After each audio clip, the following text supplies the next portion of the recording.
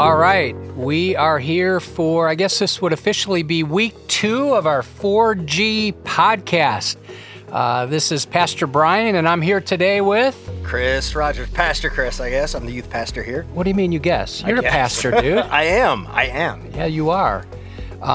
So we thought it'd be good to have Pastor Chris here. Pastor Chris is the point guy for student ministry. And Chris, I thought I'd start with a question. I took it from our discussion guide. We're going through a series right now called Unshaken and Unashamed.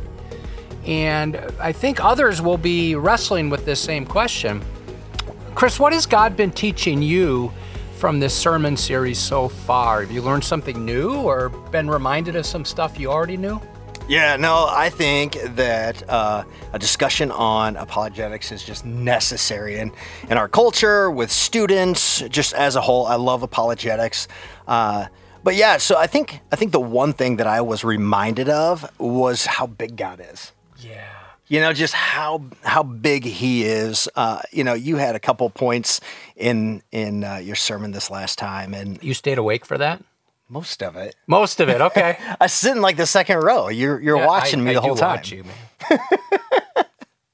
But yeah, you were talking about how God, it's all about him. Yeah. You know, that we're not the hero.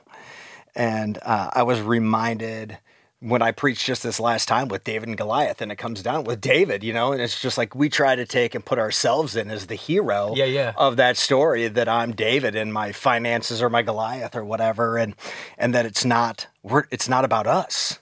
And even as a pastor, even as maturing as a believer, I think it's easy to kind of fall back into that point where we see ourselves in this and almost lose sight of it's about him. Yeah. Yeah. Yeah, even some statements we hear like, the Bible's God's love letter to me. Yeah. Well, okay, but that's not, there's more to it than that, right? And because the Bible contains the narrative arc of which we discussed last weekend, from creation to the fall to redemption to restoration. But at its heart, it's about Jesus, right? It's about the glory of God. Or you hear this statement, if you were the only one on earth, Jesus would die for you. Right. Well, I get what's behind that because he does love us, and for sure. But the fact is, it's not about us. It's his plan from eternity past, and we get the joy of being redeemed and to experience his grace and his mercy. Chris, I don't really want to put you on the spot, so I'll help you. So you'll do it anyway. I'm going to do it anyway, but you'll do fine on this. You mentioned apologetics. How would you define it? Yeah, I think the generic answer of that is it's knowing how to defend your faith. Yeah. And that's true, but man, I think it's so much more than that. It's under grandma and grandpa you believe, why you believe it, not just because mom and dad that's what they believe, or grandma and grandpa, or even your pastor, but it's because this is what I believe. And so I think when you wrestle through this idea of apologetics, you come out of it at the end where you're saying, no, I'm choosing Jesus for me, not because it's what my family claims themselves as believers, but this is the God that I choose to follow the rest of my life. And there's evidence. Absolutely. Right. It's not just blind faith. There are reasons, right? You can look at the evidence for the resurrection, the evidence in Scripture. There's a lot of evidence. And Chris, let's take back to a conversation you and I had downstairs, maybe 15 minutes ago. You made an astute observation. I want our podcast listeners to hear what you said, and it's worth us thinking about. I think there's a lot of truth to it. So I'll set it up. I think you'll remember. You were talking about what's happened generationally, right? So if you look at your parents' generation and then look at maybe 40 to 60-year-olds and then the next generation, what do you see happening kind of in the area of apologetics? Yeah. I find it interesting. You know, I've as a believer, as an adult, right? You know, I didn't come to saving faith until I was an adult. So I just went back to my parents who've been living this their whole lives, you know.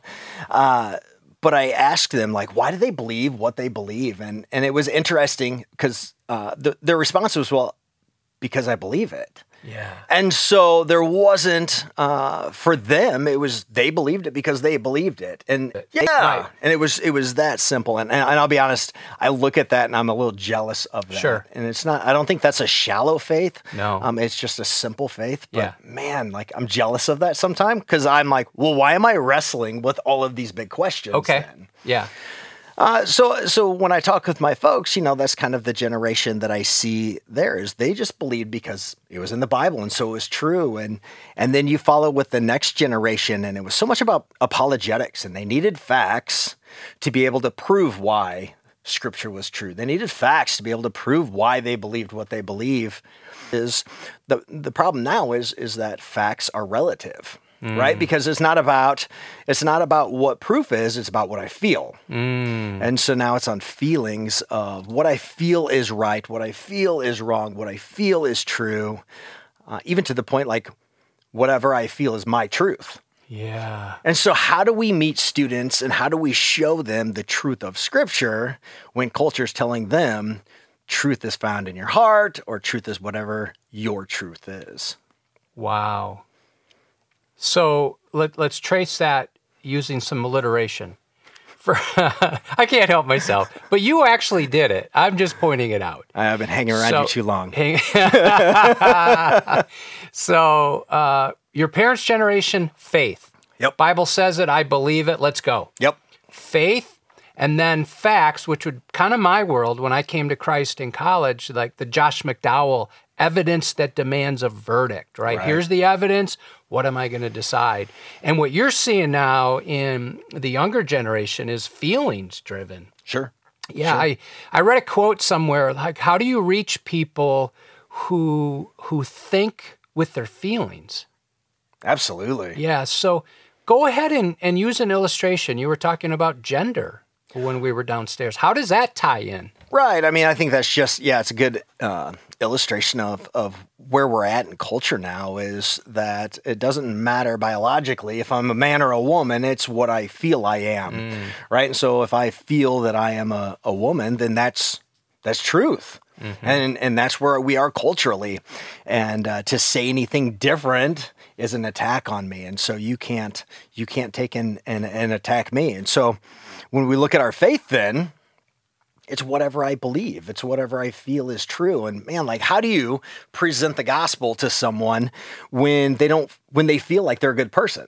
How do you present the gospel to someone and them to understand their desperate need for a savior when, quite honestly, they think they're God, right? Yeah, which helps us circle back to the topic last weekend. Yeah. So to start with people like that, you don't start with sin because they don't understand that, right? You start with creation, that there's a God who made you and loves you. And that's what I like about the seminar last weekend. You had commented that it was worshipful. Absolutely. As Rick went through those 11 systems in the human body and then took us to the galaxies and then took us to human DNA. I mean, I got like goosebumps. Like, we're designed by a God who loves us. And so to appeal to that narrative, I think that has traction for people today. And then to go to what happened? Something has gone wrong. And we know from the Bible that's sin. And when Adam sinned, we sinned with him. When he was driving the bus of humanity and took it off the cliff, we went down with him, right? Absolutely. And so we got a problem right now. We lie, we steal, we cheat, we focus on ourselves. That can be traced back to Adam, but that's within each of us. So we have a problem. And Jesus came to solve that problem. He's our Redeemer, our rescuer, if you will. And then it's got an ending, right? We don't live on this earth forever. We're going to live in one of two places, heaven or hell. And then God's got a conclusion to his story, right? He's going to bring it all together. But it's his story, and it's all for his glory. And right at the center of that story is the gospel. Absolutely. Is Jesus. Yeah. And so that narrative arc works for somebody who is operating by faith or by facts or by feelings. Right. Right? Yeah. So I think that's one thing that hit me last week. We need to be ready for all approaches because people are at different places. Sure. Chris, before we go much further, I love watching and seeing what God's doing in our student ministry. I had a meeting here last night, so we're recording this on a Wednesday, rehearsing. Yep. So Tuesday night, I was in my office, and the student band was rehearsing. Yeah. And, oh my word, I teared up to hear those voices coming through the floor. Songs of praise and worship, and Andrew Cato down there leading the students, not just musically, but discipling them and helping them see what worship is all about. And what struck me is these students are there on a Tuesday night in order to offer themselves to the Lord to serve their peers on Wednesday night, tonight, in worship.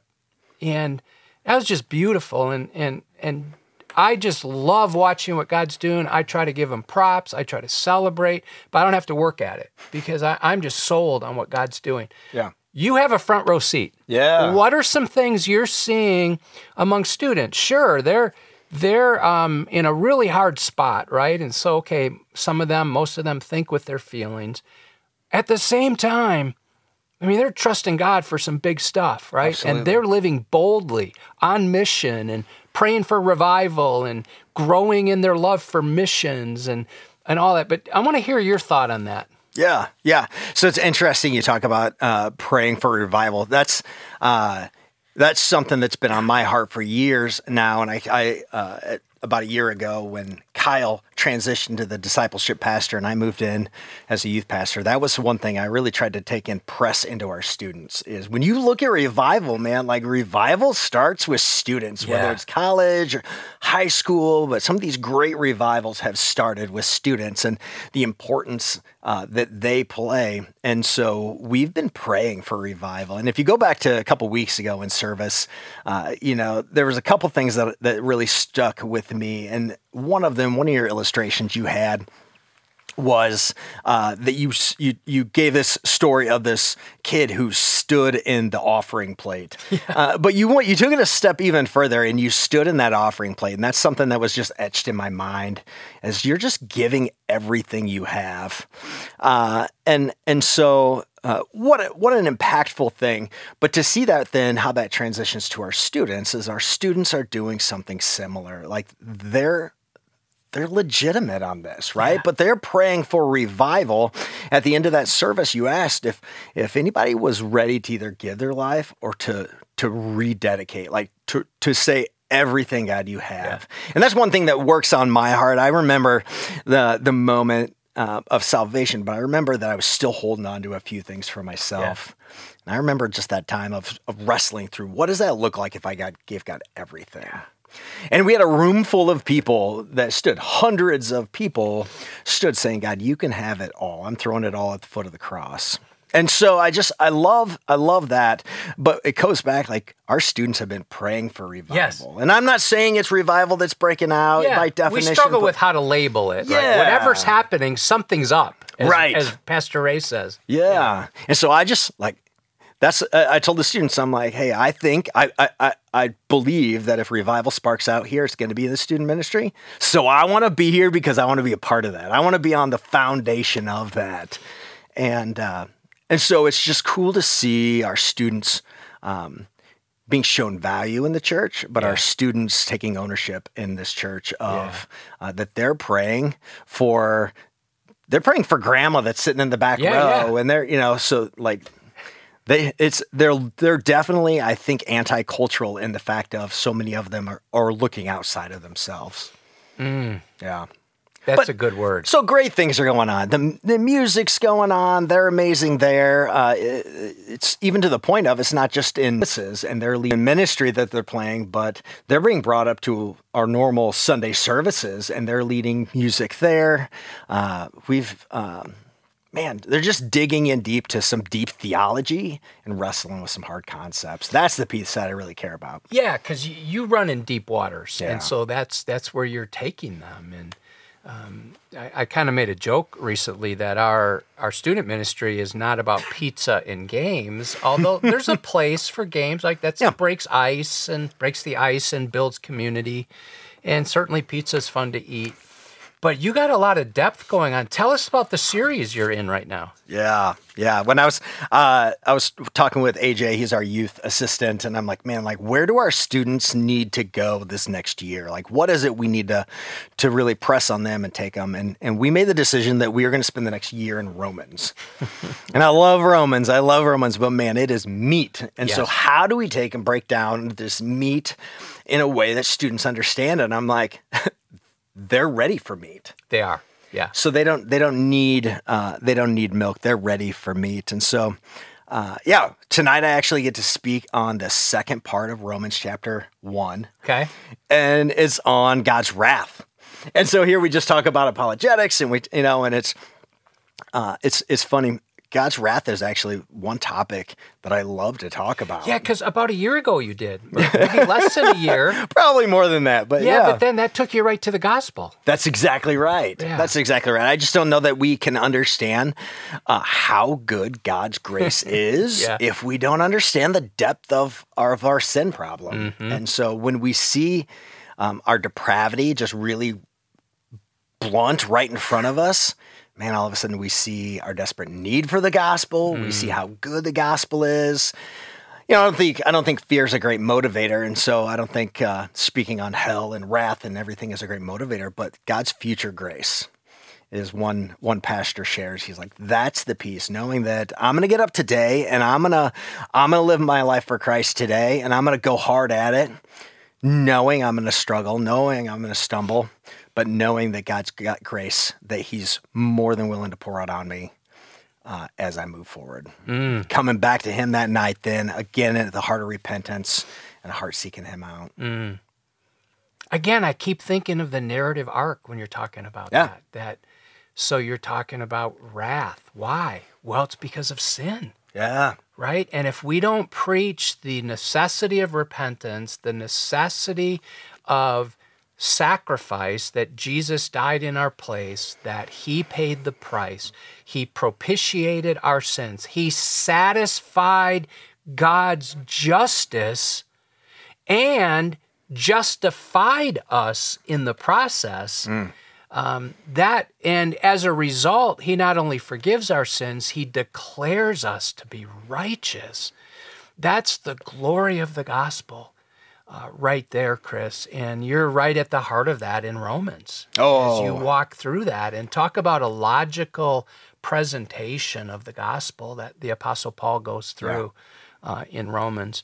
Paul's super cool on this. If I can, I'm going to interrupt you here for just a second. So I was working on my lesson for tonight, and there's there's twice in the second part of Romans that it talks about that they exchanged. And in verse 23, it says they exchanged the glory of the immortal God. And then in verse 25, it says they exchanged the truth about God for a lie. And the result of that is that God gave them up, right? And so it starts talking about how God just was like, okay, then live the life you want to live. And man, that kind of wrecked me, because I'm like, I just don't want to get to that point where God just finally says, okay, then live how you want to live. But the encouraging part, the exciting piece about all this is if you go just a few verses before, in first chapter, verse 14, here's Paul, and he says he's a gospel, right? And even to the point that in 16, he says he's not ashamed of the gospel. So here's this guy who by the world's standards was perfect. He had it all together. He was living the life he should be living. But in the eyes of God, he was so far away from him. And to this point that he had exchanged the glory of God, right? Paul had exchanged the truth that he knew from seeing the world around him. So here's Paul, though. He knew it. He lived it. He knew the depth of his sin. He knew the depth of it all. And so he looked at these people and he was excited to share the gospel. Yep. So he says he was eager to share the gospel with him. Wow. So how do we live our life like that? How do we live our life saying, man, I know how God's worked in my life. Yeah. I see how he's working in the lives of believers around me. Man, I want to grab more people. I want to take more people with me. Yep. It's like when our belief matches our behavior. Absolutely. I've heard Chastity talk about that. That's her heart for junior hires. Yep. Like, okay, they believe these things, and I'm going to help them believe more and get grounded so they're unashamed of the gospel and unshaken in their faith. But when it all comes down to it, your belief has to get translated into your behavior on how you live so that you are like amped up to share the gospel, and people look at your life like, okay, There's something different. There's something there, and therefore I'm going to take a step and trust in that area. Chris, as you were talking about Romans, there's something cultural happening right now, kind of a trend, and you're kind of a trendy guy. That's why I got the mustache. That's it. Yeah. But where's the handlebars? I know. Where'd those go? Did this Jamie is say no? When you go to trim the mustache up a little and you go a little aggressive, it kind of all falls apart. Yeah, you're kind of aggressive too. So you're trendy, you're aggressive. Man, everything you want a youth pastor. So we're talking about Romans. Here's the trendy thing. I'm not on TikTok, but I like to stay up to date on the different trends. And there's a TikTok challenge, if you will, out there. And I guess it all started kind of harmless. Some woman asked her boyfriend or husband, "How many times do you think of Roman civilization?" Right? Yeah. And it's all these guys now are jumping in, and surprisingly, because I don't really think about aqueducts and architecture. No.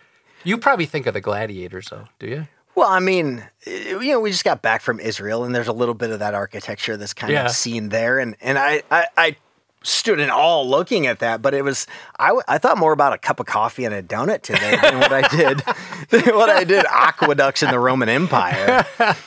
But what hit me, here you're studying the book of Romans, Paul's writing to the church at Rome, and at the time he hadn't even been there, right? And he greets all these people by name, and he's got such a heart.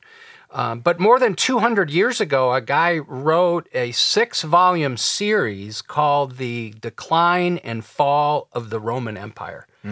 He spent 20 years studying the Roman Empire, and here's why. He wanted to find out how a nation that was so great, aqueducts, architecture, right, and all those Roman gods, they followed the Greek gods, and all these smart people and all of that. He wanted to find out, how did that nation suddenly implode? Now, interestingly, that first volume was published in 1776, the year our country was born. So this is an old study he did. But he listed 5 primary reasons for the collapse.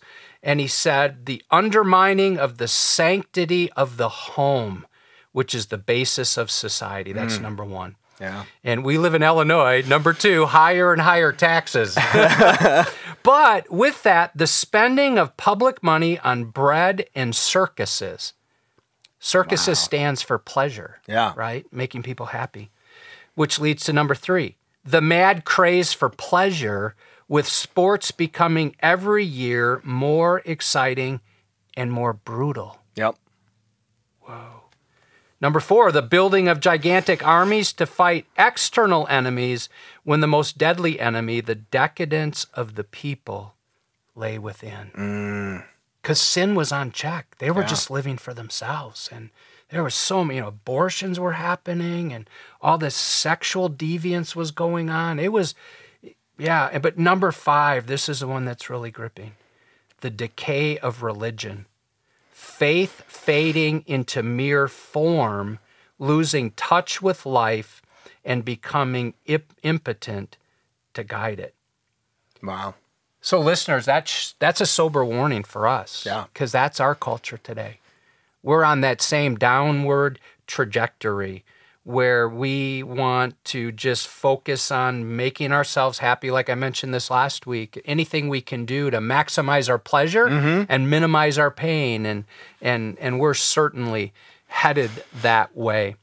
I think one thing I want to mention, Chris, before we wrap up, Hannah Cato sent me something that I just thought was so helpful. So in 2010, Hannah was in high school. Yeah. She's still young, right? They have 4 children. They're sold out to Christ. After the message this past weekend, when we talked about creation, the fall, redemption, and restoration, it triggered a memory in her mind. So in 2010, she was out in New York with a ministry called Spread Truth Ministries, and they used those 4 key corner pieces, if you will, of the meta-narrative as a way to do evangelism. Okay. So, for instance, creation. You meet somebody and you say, hey, how do you think the world began? Yeah. And you just listen. You listen to how they answer that. And then the next question, what do you think went wrong? And people look at our world today and they know we're spinning out of control, right? And that deals with the fall, sin, right? And then the next question she would ask, her and her team, was, is there any hope? Like, what kind of hope do you see out there? And then finally, what do you think happens when we die? Yeah. And so she was just thrilled to hear the sermon and go, whoa, those 4 questions go along with that narrative arc of creation, fall, redemption, and restoration, which reminded me of something I read by Colin Smith. It's he's written a lot, but one of his devotionals called Unlocking the Bible. Check out what he writes. The Bible is one story that begins with 2 people in a garden and ends with a crowd, too many to number, in a city. That's the end of Revelation. Yeah. In the Bible, God tells us the story of how we got from this beginning to where we are today, and how we will get from where we are today to the ending He has revealed. Many people today know a number of stories from the Bible, but they do not know the story of the Bible. That is like holding a bunch of pearls in your hand, but having no string to hang them on. The Bible was written over a period of 1,500 years, beginning with Moses and ending with the Apostle John, 50 to 60 years after the death and resurrection of Jesus. And then listen to this. But the whole Bible has one main subject or focus, and that is Jesus Christ Himself. One of the children's books that really captures this is a book by Nancy Guthrie, and it's called I See Jesus. And this was featured this last weekend, right? We featured this during our announcements. We had a bookstore here, and I want you to talk a little bit about the Edge bookstore that we're launching soon. But the basic principle here, I'm paging through the book now. It's called I See Jesus. And Chris tells me we have some copies of this available, so maybe you can pick one up this weekend. But here's the idea. It goes through Old Testament narratives, and it shows there's a shadow behind all of these sacrifices and Noah and the ark, and that shadows Jesus. Colossians 2:17, these are a shadow of the things to come, but the substance belongs to Christ. And it's just so well done in helping our children know that Jesus is prominent. Actually, He's preeminent. Yeah. Right? In fact, some of us in our lives, Jesus is prominent. He's important. But we need to make sure He's preeminent, right? Which will be the passage by the Lord's grace and mercy that I will be teaching from this weekend, Colossians 1. Okay. Jesus is preeminent. He's not just prominent. And John 14:6, Jesus says, I am the way, the truth, and the life. No one comes to the Father except through me. So in our pluralistic culture, kind of 2 things running through my mind. On Wednesday, I have a long way to go on the message, but you have progressive Christianity, which has just redefined Jesus. Yeah. So that would be in the church, with quotation marks, that's progressive Christianity. But then you have religious pluralism that would say all roads lead to heaven. It doesn't matter which one you're on. So that's a little preview of where we're headed this weekend, because we need to, Christians, be certain of who Jesus is and what He came to do, and be unshaken and unashamed of the gospel. So, Chris, this last weekend we focused on we had a seminar here, right, on apologetics, and then we brought in a bookstore. And man, I was so pleased to see so many of our people buying resources. Well, they weren't buying them. They were carrying them out in loads. They were. It was they awesome. were, yes. Yeah. I love the line. He's like, I take credit cards. If if you don't have one, use somebody else's. But I was just thrilled to see all those resources into the hands of our people. So after the service, you and Kyle kind of huddled up and thought of an idea, and it sounds like that's in process. Tell us about it. Yeah. Well, there's a couple things here. So one thing is that, I didn't become a believer until I was 30, and so I had kids already, and for me, it got to be a little overwhelming of how do I see that overarching story in Scripture? How do I understand all the small narratives that's going on, but the overarching narrative of it all being about Him? And I got a little overwhelmed with that. And I had one pastor friend of mine. He's like, "You just have to be one day ahead of your kids." Ooh, that's good. And so I was you're learning as you're going. Yeah. And so here I'm trying to take and lead my home well as a believer, as a new believer. And I'm like, okay, I just have to know one day more than what my kids know. Mm-hmm. And so I started getting some good resources. I started digging straight into Scripture, but I'm like, man, I need help understanding some of this. But so I just know the value of having good resources in my hand to really begin to understand the faith that I had already signed up for. Yeah. But to know how to lead my wife well, to know how to lead my kids well, to know what it meant to be a godly man when culture's telling us everything different. And so anyway, we decided we got a bunch of resources from the bookstore that was here.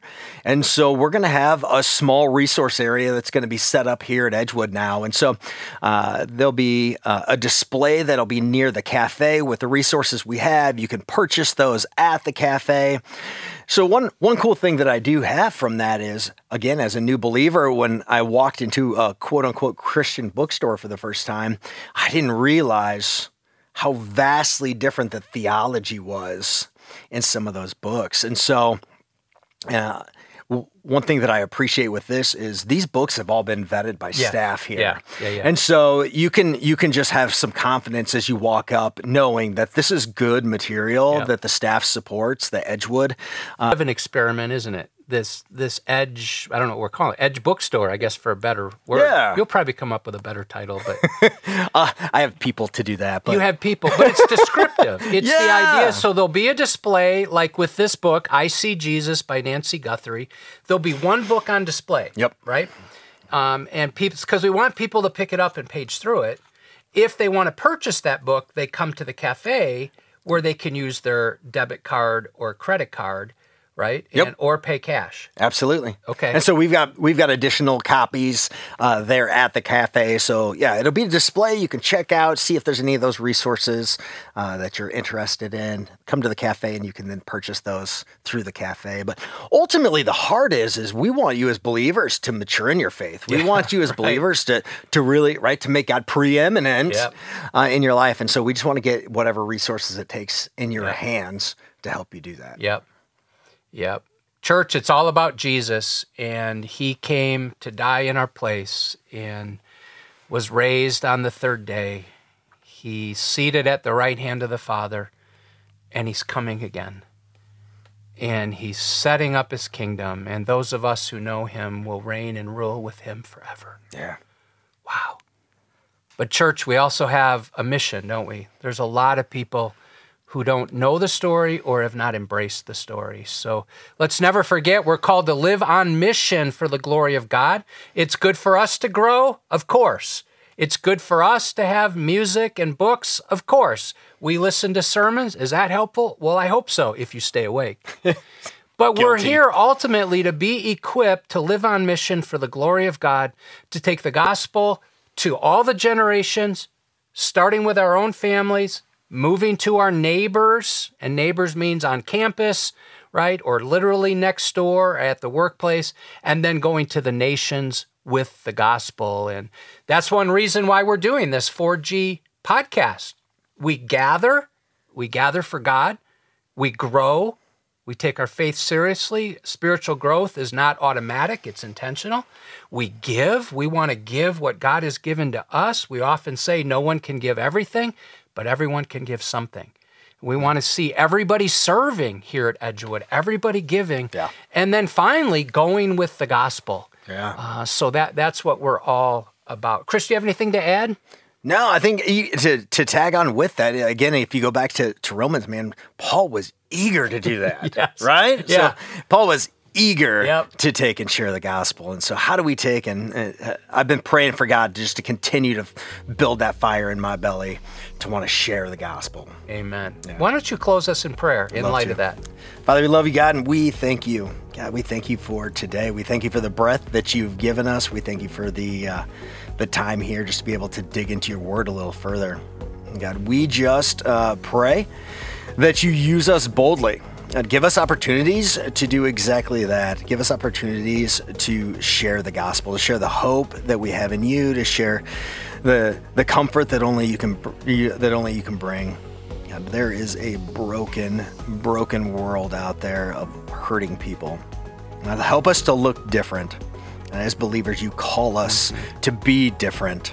So God, help us reflect you. Help us to just speak up when you give us those opportunities. God, ultimately, from it all, be glorified. Father, we love you and praise you and lift it up for you. Amen. Amen. Hey, thanks for tuning in. If you found this to be beneficial, it's helpful if you would give this podcast a rating and even a review, not because we need to see that. Well, we kind of do, don't we? But it's more so the ratings cause the podcast to be found by more people, right? So more people have access to that. So keep living on mission, and let's keep taking the word and applying it to our world.